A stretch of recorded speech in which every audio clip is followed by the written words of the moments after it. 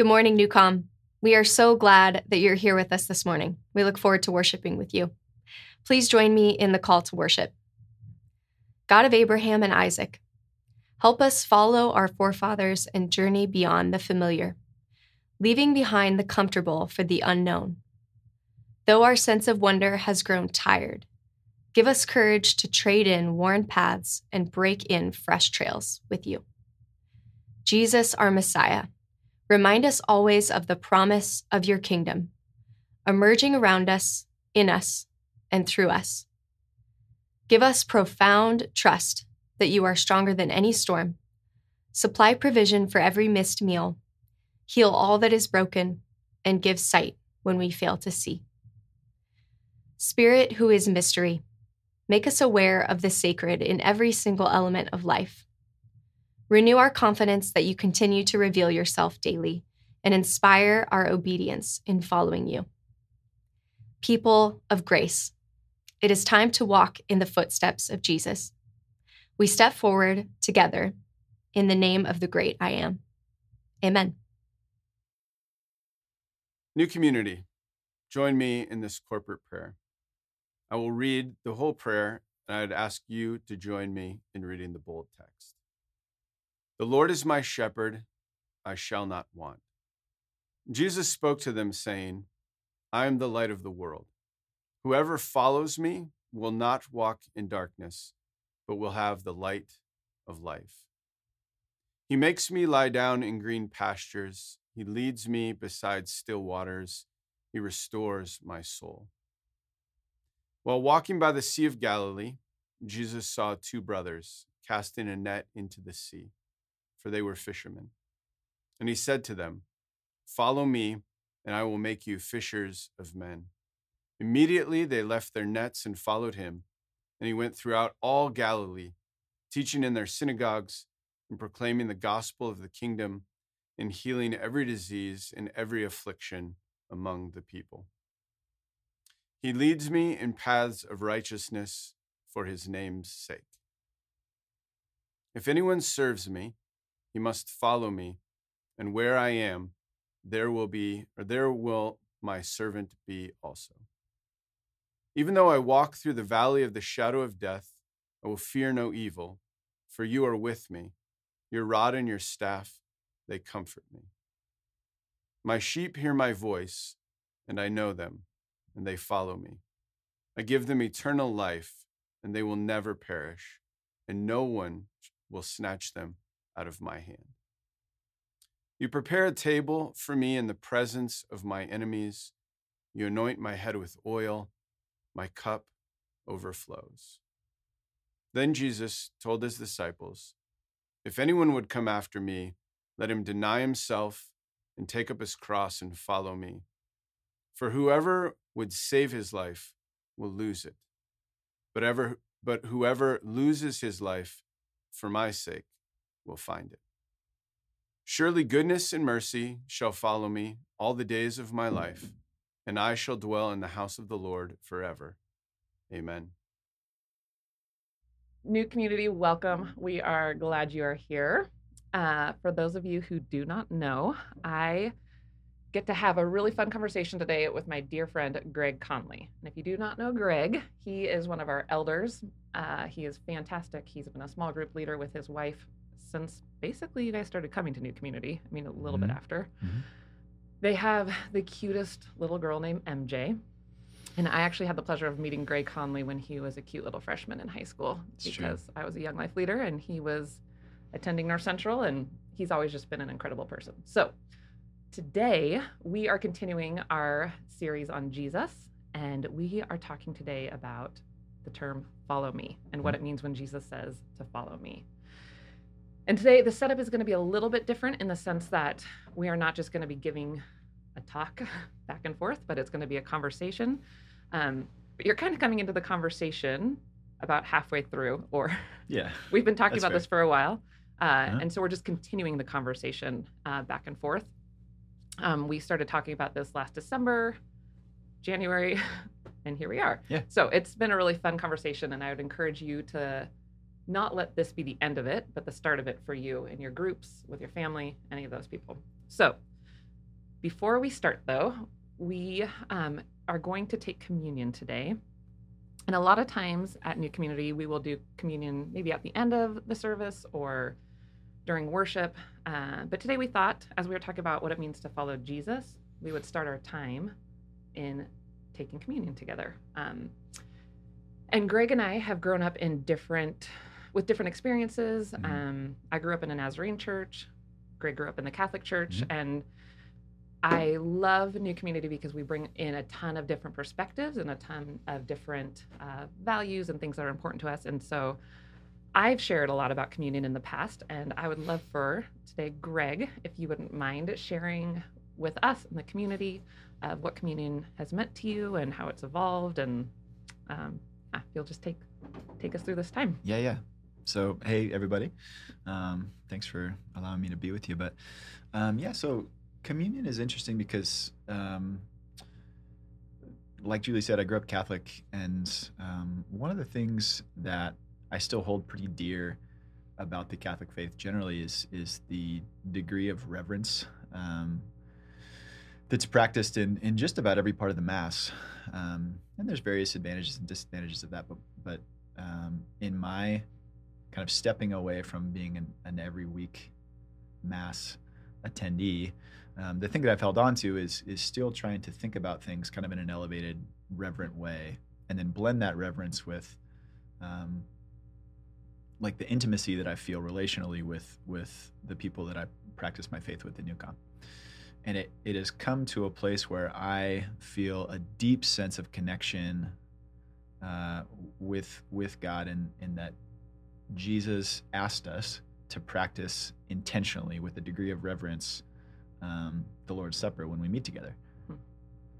But I think that the part that New Community gets right is the intimacy and the importance and the emphasis on the relationships of who you're practicing this with, and that sense of community is just as important as the reverence that goes into the elements and kind of thinking about what Jesus intended that way, and that one without the other, I think, misses parts of what communion is intended for. So a high degree of reverence because we're talking about something that honors the sacrifice that Christ made for us, but also a high emphasis on sharing that with the body of believers together. And that kind of blending has been really important to me. So how has that played out for you during COVID? We've not been able to see people, and obviously you're not taking, well, maybe you are taking communion every morning, but I know this is I am not. So how does this look today when you and I are in the same room right now, but our community is we're all in our own homes. Yeah, I think honestly, Julie, you will laugh at this, but part of it is just kind of lamenting the loss of. He said I would laugh because Greg Conley is known at Newcom as the lament guy. I think I've done 3 sermons on laments, and when Julie called me asking me if we could teach together, I was like, oh, cool, so we're doing a lament sermon. She's like, no, it's going to be different this time. Very exciting. This is kind of his trial. Yeah. We may go back to lament. We'll see if I get another shot at it. I just sent a message to our small group this week, just talking about how much I miss the togetherness and the kind of the deep meaning that those relationships have for Brittany and I, and that in a lot of ways is what communion represents to me, because we're pursuing Christ together. And so honestly, I don't have like this really good answer for how I've pursued communion in COVID. I don't think that I have all that well. It's been trying to make the best of engaging with community in our small group and our church in the ways that we can, knowing that this isn't forever. But yeah, so I don't actually have a really good answer for you. Yeah, no, that's great. I think it's true. That's the reality. Yeah, that's where we're at. Yeah. With that though, I do want to remind us that we are apart physically, but we are going to enter into this time together as a community. And so I think that's been an important shift that I've learned in my life, to know that there are a cloud of witnesses. There are people around us there. Just because I'm not seeing those people doesn't mean that they are not loving me or supporting me. Or, community looks different at different seasons and different times. And this is just one of those times. Yeah. So at home, if you have not had a chance, grab something really quick, either some bread, juice, or wine, and we are going to just enter into communion together. I won't offer it to you. Thank you. Yep. But I will say this. So if anybody who's participating with us will take some bread. New community, this is Christ's body broken for you. And Greg, this is Christ's body broken for you. If you'll take your wine or juice or whatever you have.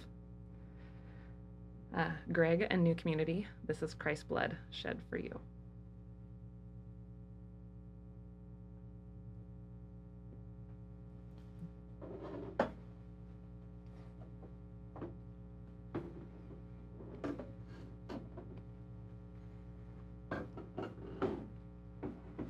Sorry for chewing into the microphone.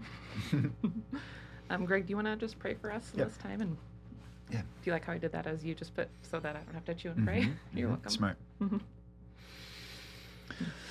Father, thank you for this time together. Thank you for Julie, and thank you for new community and all the people that are a part of it.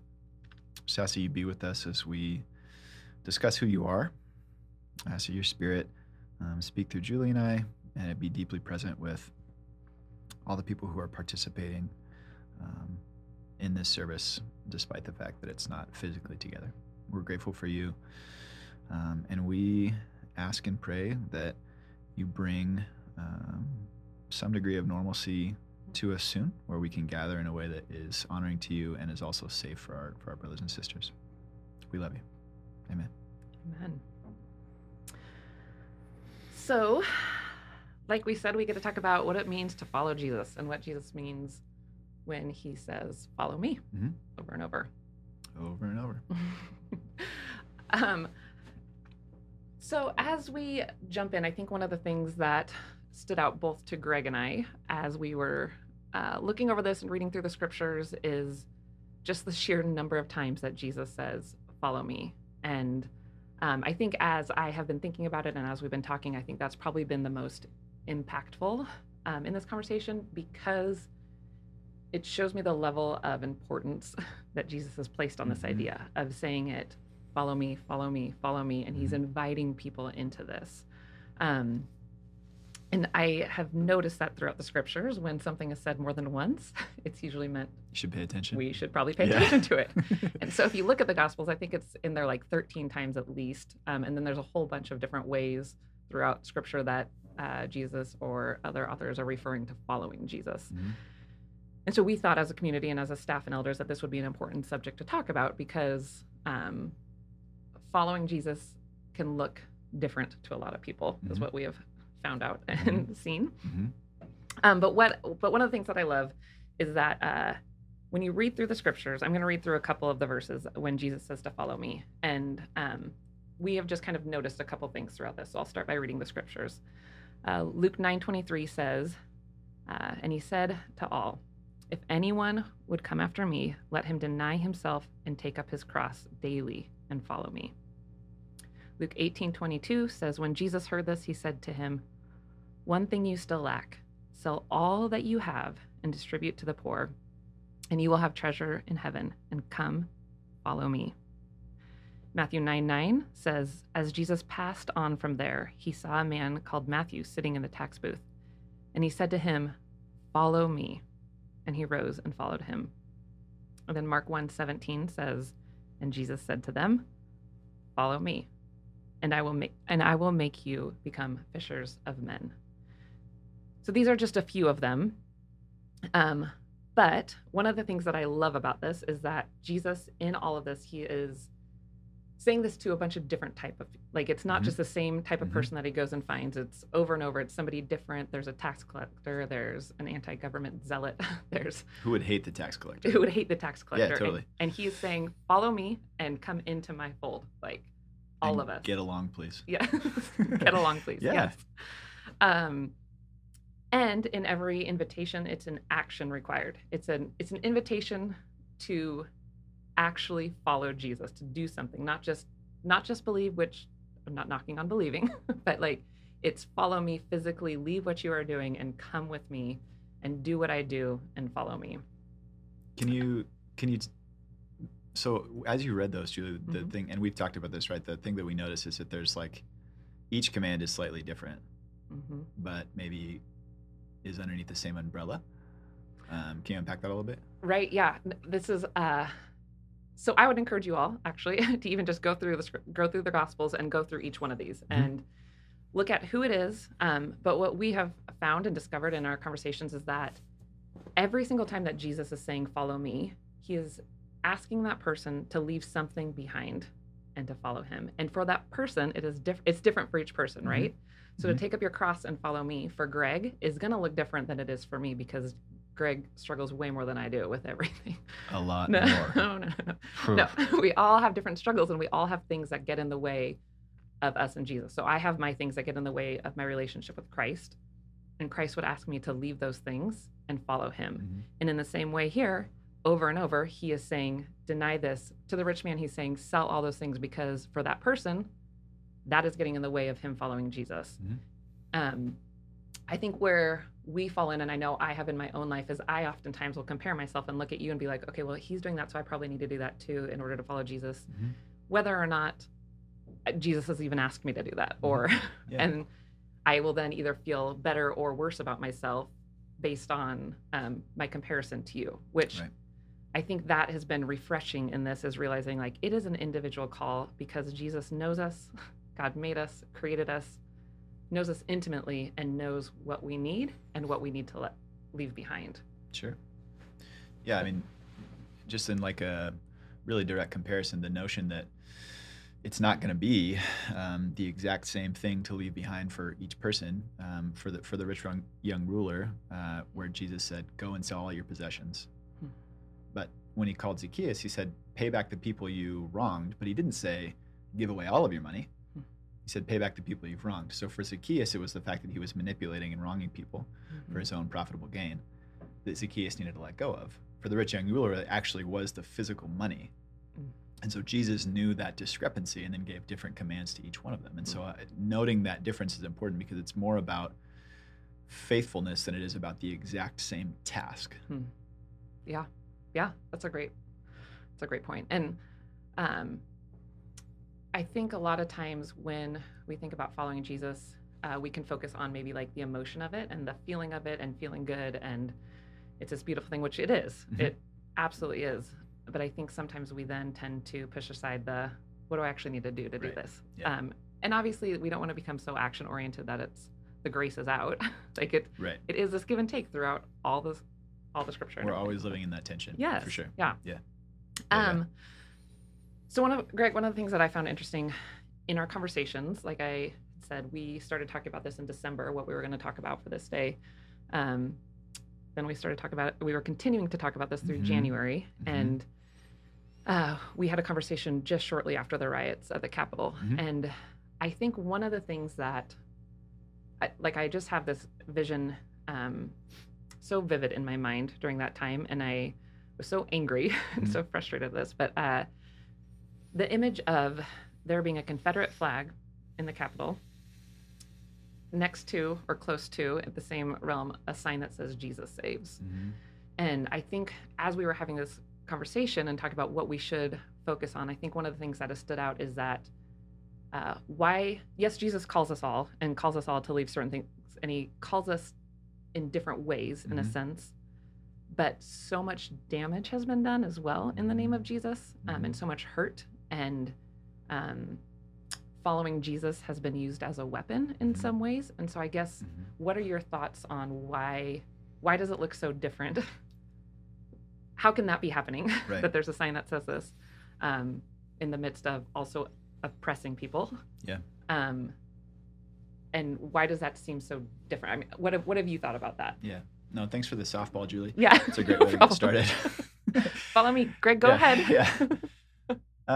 Yeah. I mean, that's kind of like one of the great questions and kind of the black marks on the church in history is that oftentimes Christian language has been used and co-opted by people seeking power and engaging in ways that were not the way that Christ calls us to engage. I mean, it's interesting, and we didn't talk a ton about this specifically, but Jesus was born into an occupied state, and all of his followers expected him to be a military messiah that would overthrow the Romans. And at no point did Jesus like make a power grab in order to resist Roman rule. In fact, he allowed the Romans to crucify him. And the way that he was elevated was the defeat of death and resurrection, not a military, it wasn't military might. And so I think that we have to be wary of power grabs associated with the church always.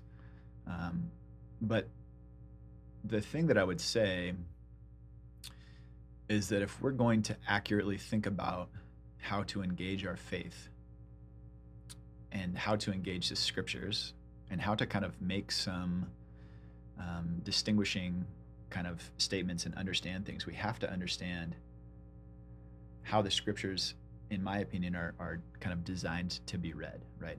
And I would say that that when we look at the throne in heaven at the end of time, Moses is not going to be sitting on the throne. Paul is not going to be sitting on the throne. Isaiah is not going to be sitting on the throne. Thomas Jefferson is not going to be sitting on the throne, right? Jesus is. And in light of that, we have to acknowledge like he's the guy. And all of Scripture is pointing to him. And we see this all over the Old Testament in the law. We see it in the prophets. And obviously in the New Testament, when we have the Gospels, but we also have the letters, and the writers are pointing back to Jesus, right? So we have to acknowledge that there needs to be a specific way that we read the Scriptures that kind of shows this. Mm-hmm. I would advocate for actual a hierarchy, so to speak, so that we would take the Gospels and the teachings of Christ, and that we would elevate those over and above some of the other teachings that are in the Scriptures. The book of Hebrews actually says that Christ is the clearest articulation of God's character, and that we can know who the Father is by understanding who the Son is. If we know everything about who Christ is, and we know his character, and we know that because we've been steeped in the Scriptures that teach about him, that helps us to understand how to engage in the world. And it prevents us, or hopefully it prevents us, from engaging in the world in ways that Christ wouldn't. But my fear is that oftentimes movements that co-opt Christian language might use Jesus' name, but know very little about who he was and how he engaged in the world. And so as a church, I think we need to do two things. We need to denounce things like violence, in terms of violence being used as a power grab, like we saw at the Capitol, right? We need to denounce that fiercely and suggest that that's not who Christ wants us to be. Mm-hmm. We have really good evidence of that throughout his life. But I also think that we need to teach, this is how we should engage the Scriptures as a preventative mechanism against those things, and allow us to understand how to operate in the world. That is a great, just another little softball. Here you go. Right here. Perfect. No, I think one of the questions is, you bring up a great point, because one of the questions that I hear over and over in a lot of conversations with people is, how do you read the Bible? Mm-hmm. How do you actually approach it? Why is it that the God of the Old Testament seems different mm-hmm. than who Jesus is sometimes in some situations? Mm-hmm. Or how do I know what to listen to when sometimes it seems like maybe it's contradicting something that I've said before? Yeah. Or, and is that okay? Or does that mean that I don't think that the Scripture is perfect? Right. So how have you learned to read the Bible, and how do you practice that? Yeah. So a couple things. First, like I said, we always have to think about Christ at the forefront. Now, the notion is that, like, somebody will immediately bring up the verse in 2 Timothy that says all Scripture is inspired and God-breathed and good for teaching and rebuking, et cetera, and say, well, you can't think about the Scriptures that way because it's all equal. And my challenge would be, no, I can say, that I think that all Scripture is God-breathed and inspired and true, mm-hmm. and also say that the stuff in Matthew 5, when Jesus is teaching about blessed are the poor in spirit, or in Mark where he just says, blessed are the poor, and stops there. That's going to be more prevalent and more important than how we view reading Levitical law. Okay. And the reality is that we already do this. And so what we're advocating for is actually just articulating a bit of a hierarchy. But What do you mean that we already do it? yeah, so it's a good question. I mean, So, Greg, are you saying that we can just throw out parts that we don't want to read? Because it'd be a perfect. lot more convenient at times. Yeah, sure. No, I'm If not you have saying any that. issues with this, guys, go ahead. Greg Conley. Yeah, Kevin at new-community.com. Perfect. No, so you got to walk this line carefully, right? Mhm. The reality is we already do this. Anybody that reads Deuteronomy 22, which says, Deuteronomy 22:11 says, don't essentially wear clothing of mixed fabric. So if you're wearing polyester right now, you're out. Sorry. Dang it. Yeah, Lululemon. Yeah. No. Okay. I don't have any on. Right. Or, for anybody that has a pair of gold hoop earrings, you're violating what we see in Timothy 2, 9 and 10, where you're not supposed to wear your hair in braids or adorned with gold jewelry, right? So we already take some of the things that are in Scripture and we elevate aspects of it over and above others. But oftentimes we don't articulate that elevation. So what I'm advocating for and what we've talked about, what we're advocating for is actually kind of like having a bit more of a structure to understand how to do that. So the first part of that I would say is that Jesus is the guy, always, always, always. The second part I would say is that we always have to do this in the context of community. Because in the context of community, you have buffers where if I say, I think we should totally ignore the entire Old Testament, Julie's going to say, Greg, we can't do that.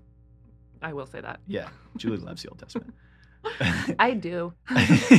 And I would tell you we have to. Yeah, we read have it. to Yeah. acknowledge it, right? Yeah. So what I'm not saying, and there are people that do say this, what I'm not saying is throw out the law and ignore it. And I'm not saying, say, for example, only look at Jesus and throw out the things that are hard to deal with in Paul's letters. We have to view all of it. But that doesn't mean that we view it all with the same light, right? And so we always have to look at these things and ask the question, like, what does that teach us about who Christ is? Right? That's kind of the litmus test. It's like, what does that teach us about who Christ is? An example would be if we're looking at, say, some of the Levitical law that prohibits the eating of shellfish, for example. That seems crazy because, we can go down to, I don't know, Red Lobster and have a bunch of shellfish, I guess. We'll go there after this. Right. Right. But at the time, God was making a provision for the health of the people, right? That there were certain types of animals that, were they to be eaten, they were far less clean and would create far more illness. And so he was caring for his people by creating these prohibitions. Now, those things don't necessarily apply to us now because we have different preparation around food, et cetera, et cetera. But it tells us a bit about the character of God. And we can say, no, that lines up. God caring for his people that way lines up with who Christ is. So it's not like we just ignore that, but we view it in light of who Christ is in order to understand how our Father cares about us.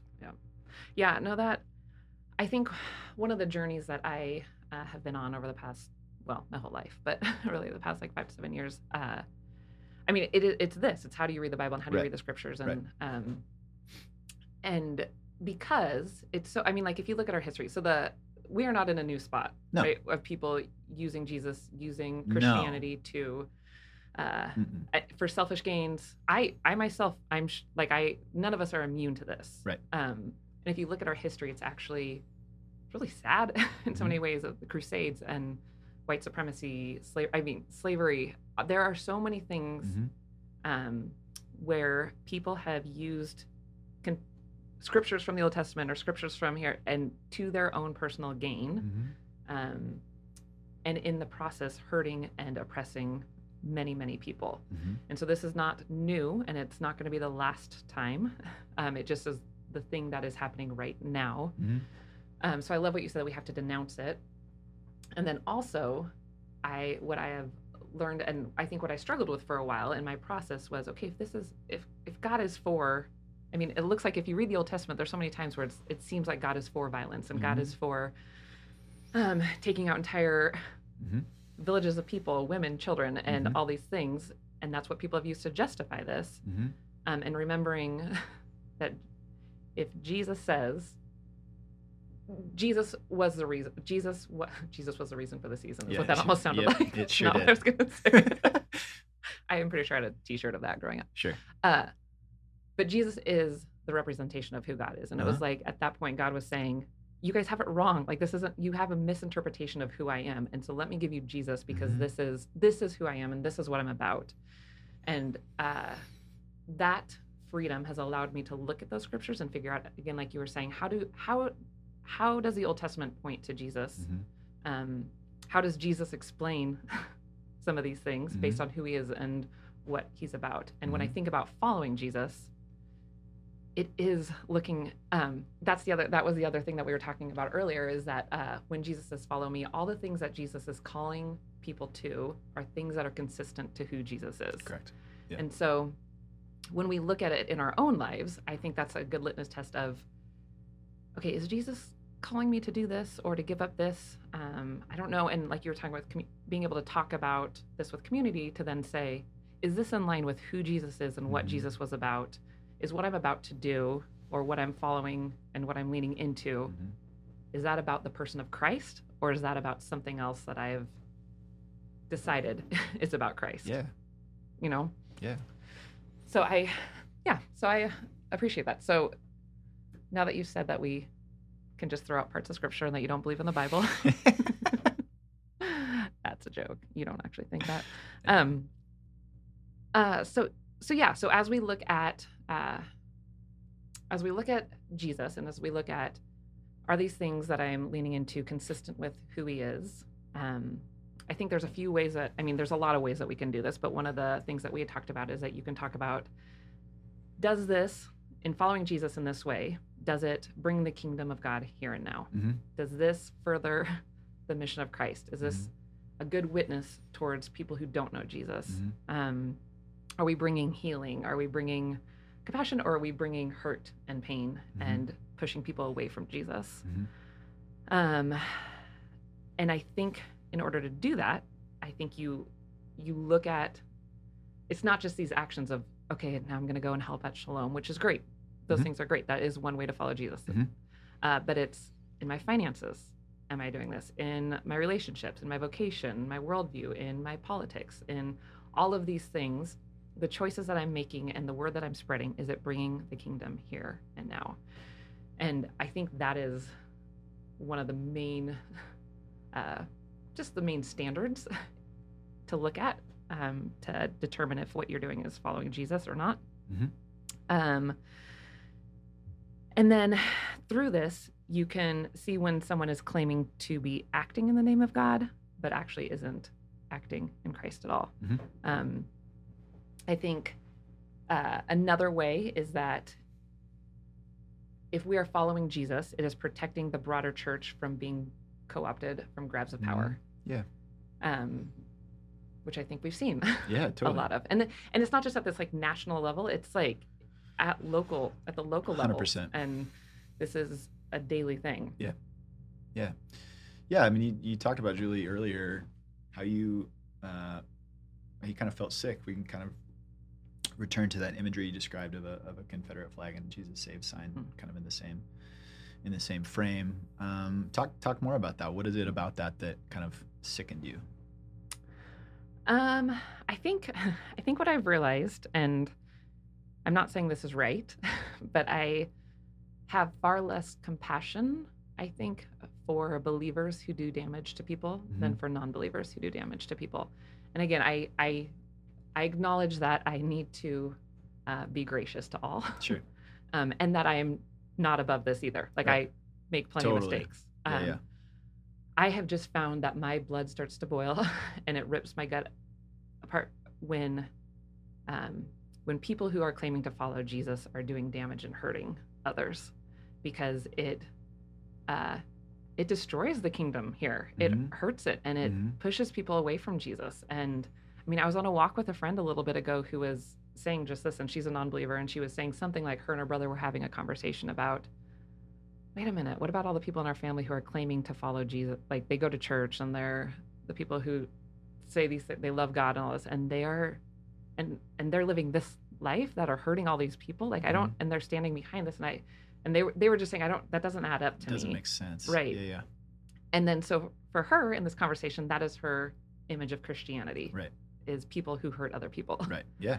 And that is just like, So it's heartbreaking. Yeah, because that's not who Christ was, right? Right. Right. And again, I am not immune to this myself. Like but it is just one of those areas that I found like that is what is so gut wrenching about that is that people see that and they're like, oh, cool, that's who Jesus is.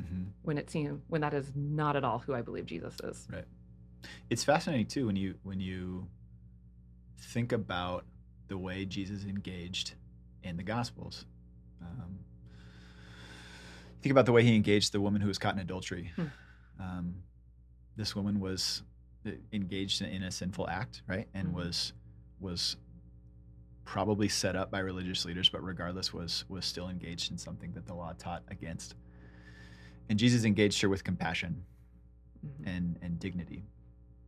Still called her away from that sin, right? Said, go and sin no more, but had a huge amount of grace for her.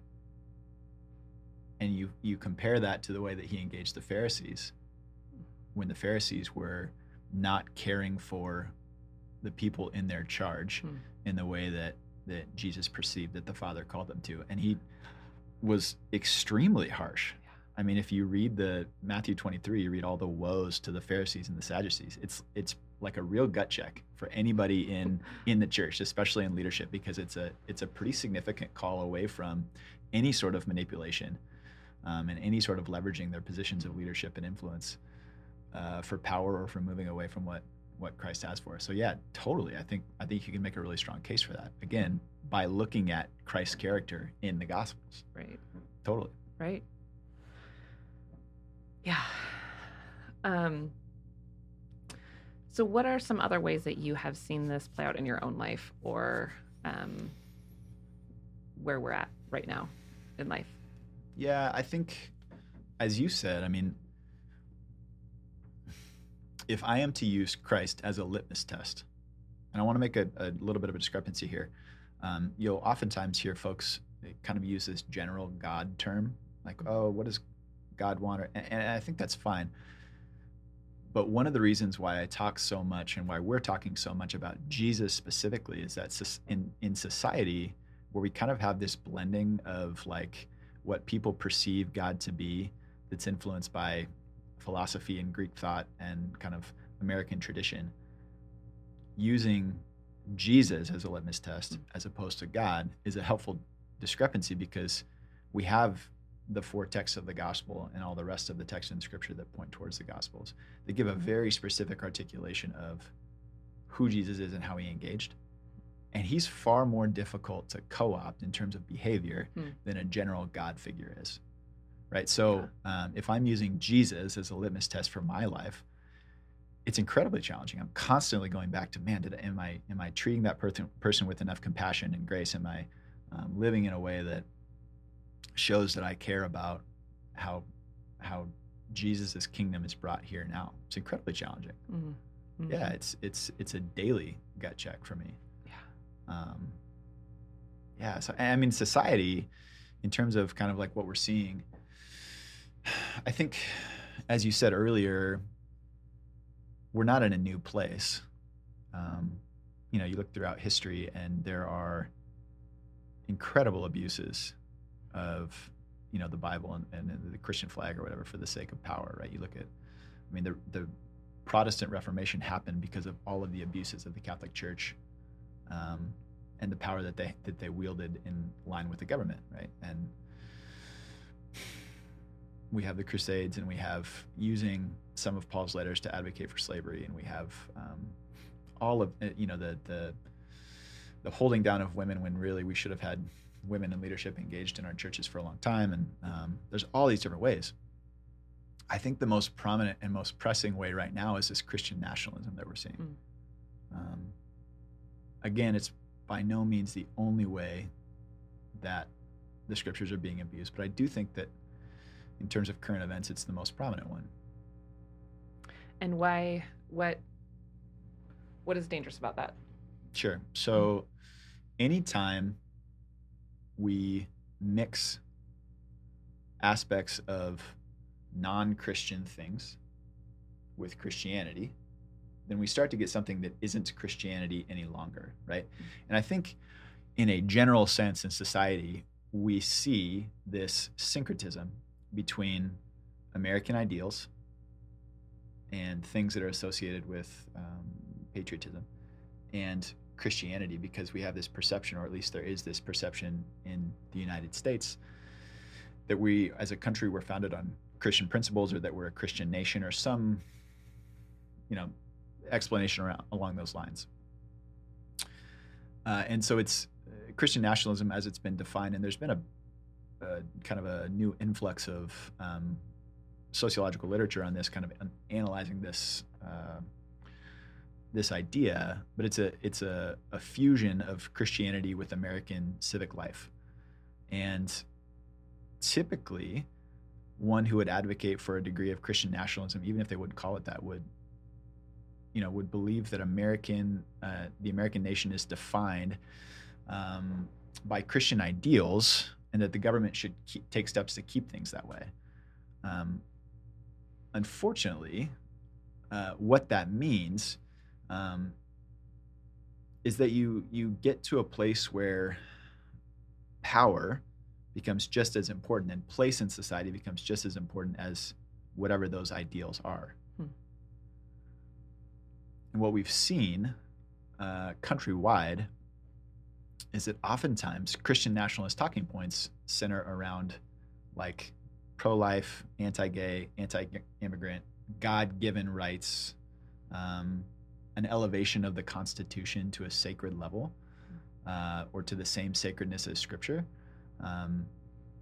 That when you combine this with a power grab, can become incredibly divisive and can overshadow and cover who Christ is and what his message actually was, right? The book of James talks about true religion as the caring for the widow and the orphan in their distress. The widow and the orphan aren't part of any of those talking points. Yeah. And so I think well-meaning people, without a deep-seated understanding of how to keep first things first, meaning Christ teaching specifically, are advocating for this version of an Americanized Christianity that is incredibly destructive. And when it gets focused on power through American civic life and through American politics, it gives up the core tenets of what it means to follow Christ. So I think the biggest concern for me about Christian nationalism generally is that it's, and the reason why it's worth labeling as something that's different than Christianity is that it's an abuse of Christianity, is that what has been co-opted with God language, or with a smattering of Old Testament language, or maybe a little bit of the apocalypse, a couple of scare tactics from Revelation, is that ultimately it's not rooted in the birth, the incarnation, the life and teachings, and then the death and resurrection of Christ, which is over and above the very top thing about what our faith is rooted in. And if you separate Christianity from that, you have a hodgepodge of prophetic teachings in the Mosaic Law, which God sent us Christ because that wasn't working. That didn't work. And we needed a different articulation of his character, as you said before. And so when you see something that's associated with power grab and sprinkles in Christian language to co-opt the church to support that power grab, that's why it's so dangerous. Because for people that don't have a deep-rooted understanding in who Christ is, or don't know that, maybe this verse in Daniel is not as significant to my daily life as a Christ follower as the Sermon on the Mount, if they don't have that kind of like litmus test, they could be swayed into something like that and can participate in something like the Capitol because they think that, we're supposed to advocate for Christians being a part of the government life or whatever. Right. So I think it'd be really destructive and really dangerous. Yeah, I think anytime, again, anytime that in my own life or in any other life, when I'm using following Jesus to gain my own position, a better position, Mhm. or power, or Mhm. greed. Mhm. I'm probably not following Christ in that. I mean, Christ didn't do that. No. Christ was not elevating himself. Nope. I mean, it was always, he was about humility and serving those in need. And that's what was interesting in my conversation with my friend as well, is she's like, I thought, and she doesn't have a background. She didn't grow up in a church or anything. It's just kind of like what she has heard from things. She's like, I thought Jesus was the one who like touched the leper and like was with people who were often not cared for in society. And I was like, yeah, you got it. Yeah. You know, and so it's Well, and what did he say to the leper after he healed him? Don't tell anybody about this. right.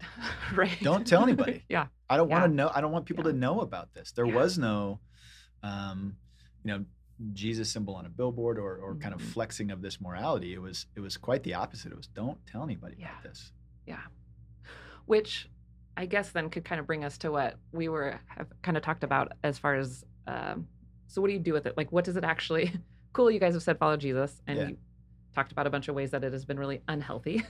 Mhm. And so I think to sum up this conversation and to kind of think about it, one of the things that a lot of people have shared with me lately specifically is that they have had a really hard time actually opening their Bible Mhm. because they are discouraged and frustrated and don't know where to start, which is why I'm so glad that we had part of the conversation about how do you read the Bible. Mhm. And so I think one of the things that we would encourage all of us to do, but especially if you're in a place where you are discouraged or maybe you're deconstructing your faith or reconstructing your faith. Mhm. And I would encourage, if you're deconstructing, to also reconstruct. Yeah, make sure you don't leave it there. Yeah, don't for stop sure. there. To just start in the Gospels, Mhm. open up and just start reading John or any of them. Yeah.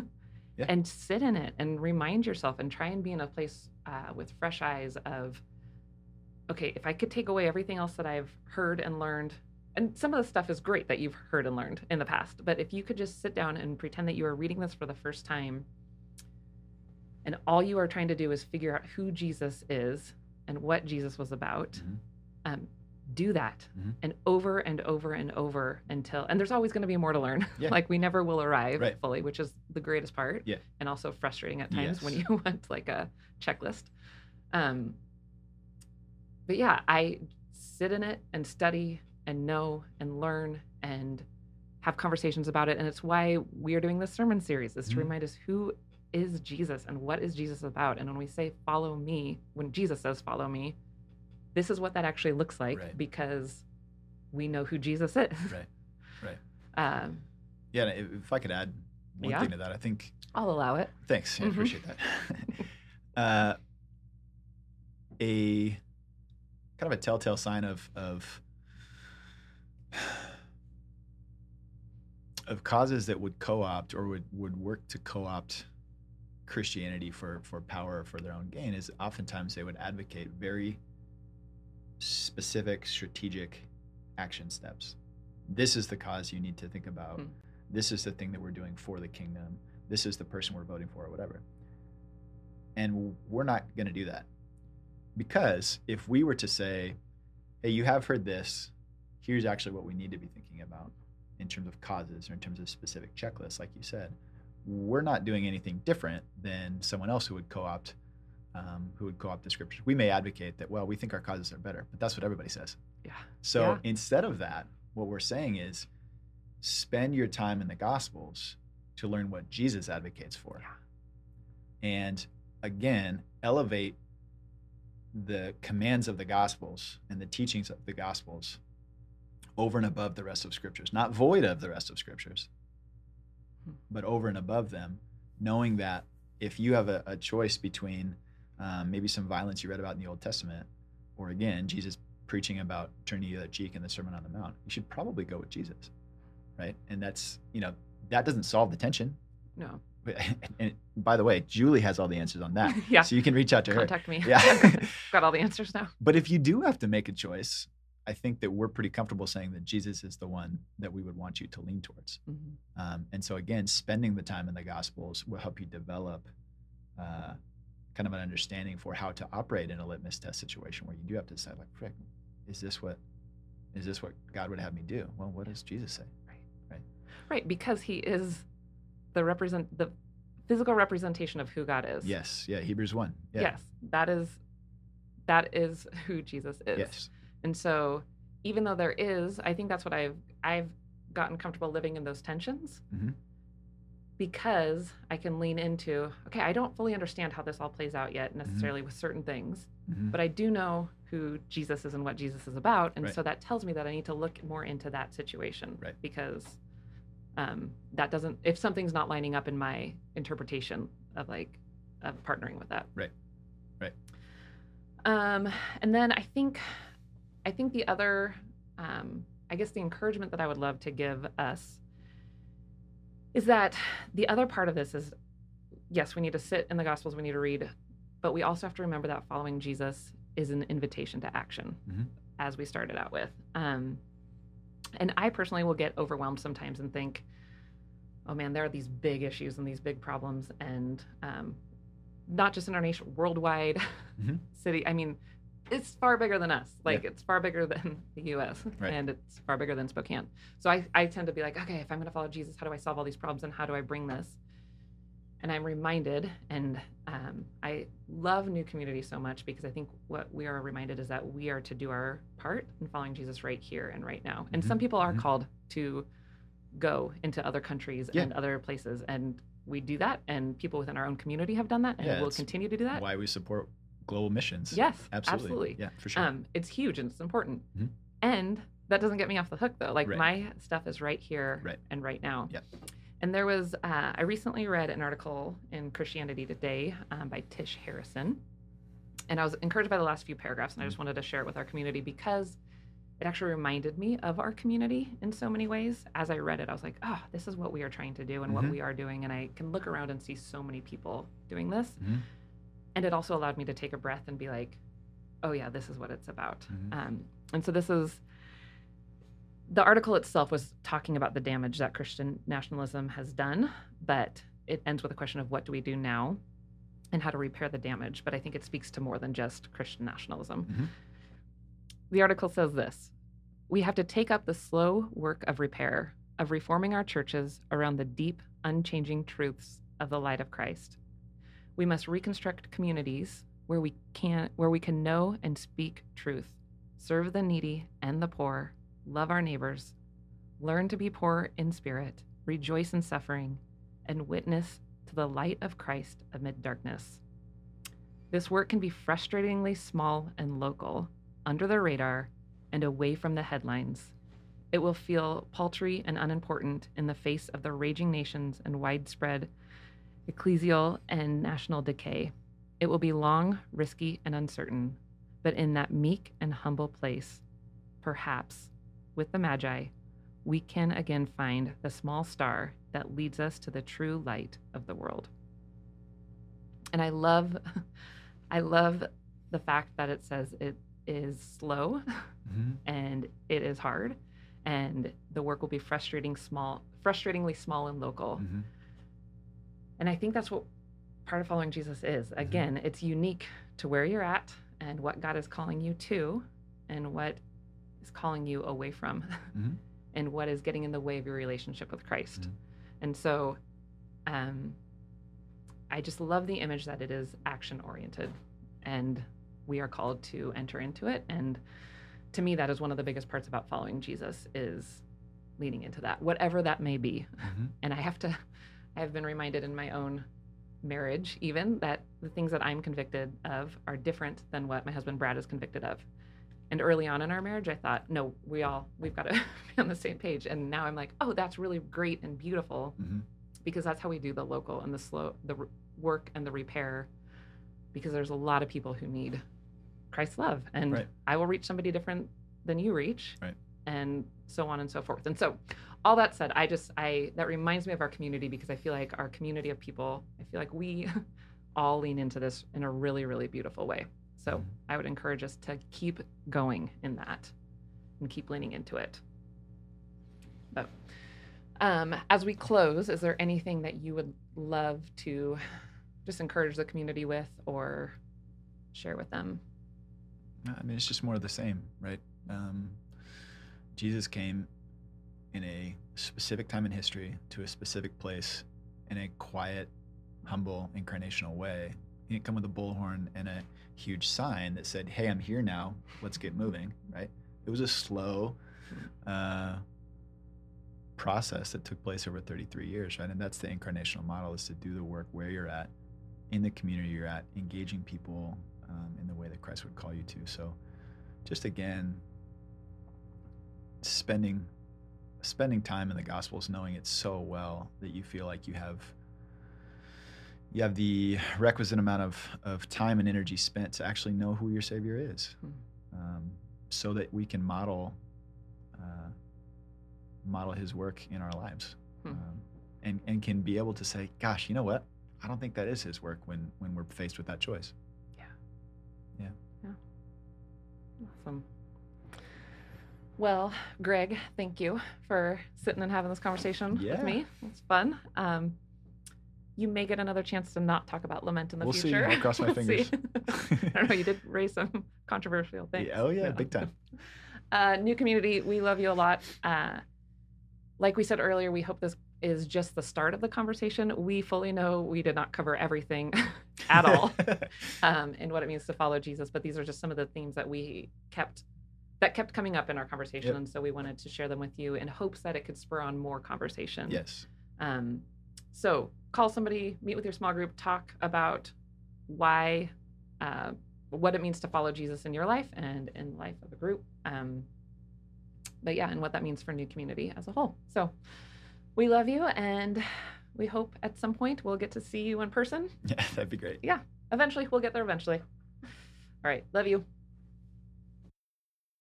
New Community, please join me in the benediction. New Community, while so much of the road ahead is uncertain, the path constantly changing, we know some things that are as solid and sure as the ground beneath our feet and the sky above our heads. We know that God is love. We know Christ's light endures.